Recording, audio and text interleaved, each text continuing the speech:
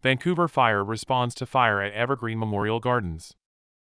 Firefighters were able to gain control of the fire from the exterior by utilizing elevated streams from the ladder truck. On Thursday, January 25th, at about 8:45 p.m., the Vancouver Fire Department was dispatched to Evergreen Memorial Gardens Cemetery and Funeral Chapel for a report of the crematorium on fire. The first fire engine arrived to find a single-story building with fire showing from the roof. Crews were able to quickly get water on the fire. However, when they went to enter the building, they noticed the roof was starting to collapse. The incident commander switched to a defensive strategy and told all firefighters to stay out of the building. Firefighters were able to gain control of the fire from the exterior by utilizing elevated streams from the ladder truck.